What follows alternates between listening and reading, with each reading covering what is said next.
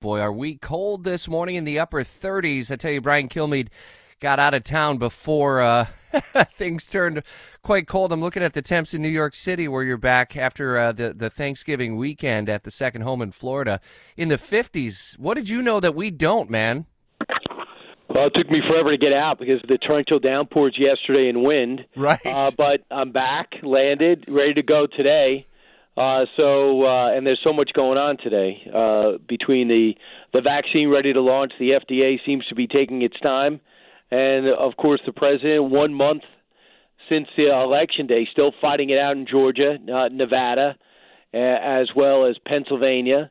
But they keep certifying elections, and these are Republican governors doing it.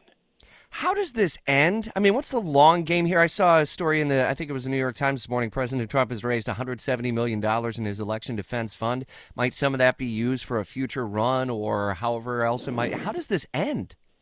You know, legally I can't tell you what happens to that money, but I am tired of getting emails that say Rudy needs help because can he win something? I mean, if he was winning, reeling off victories, unveiling things, but all I see is loss after loss. And these are in front of, like, many of these are Trump-appointed judges. I understand his frustration. I mean, I know there's something weird going on with these ballots.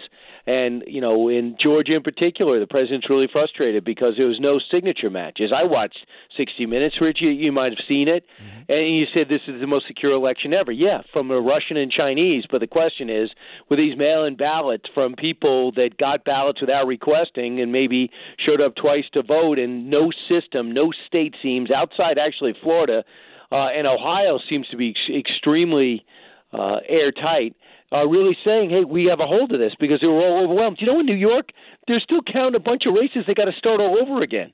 They found all these dead people.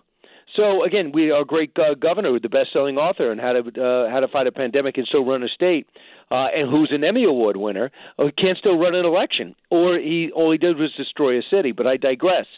So the question is, how does it end? When the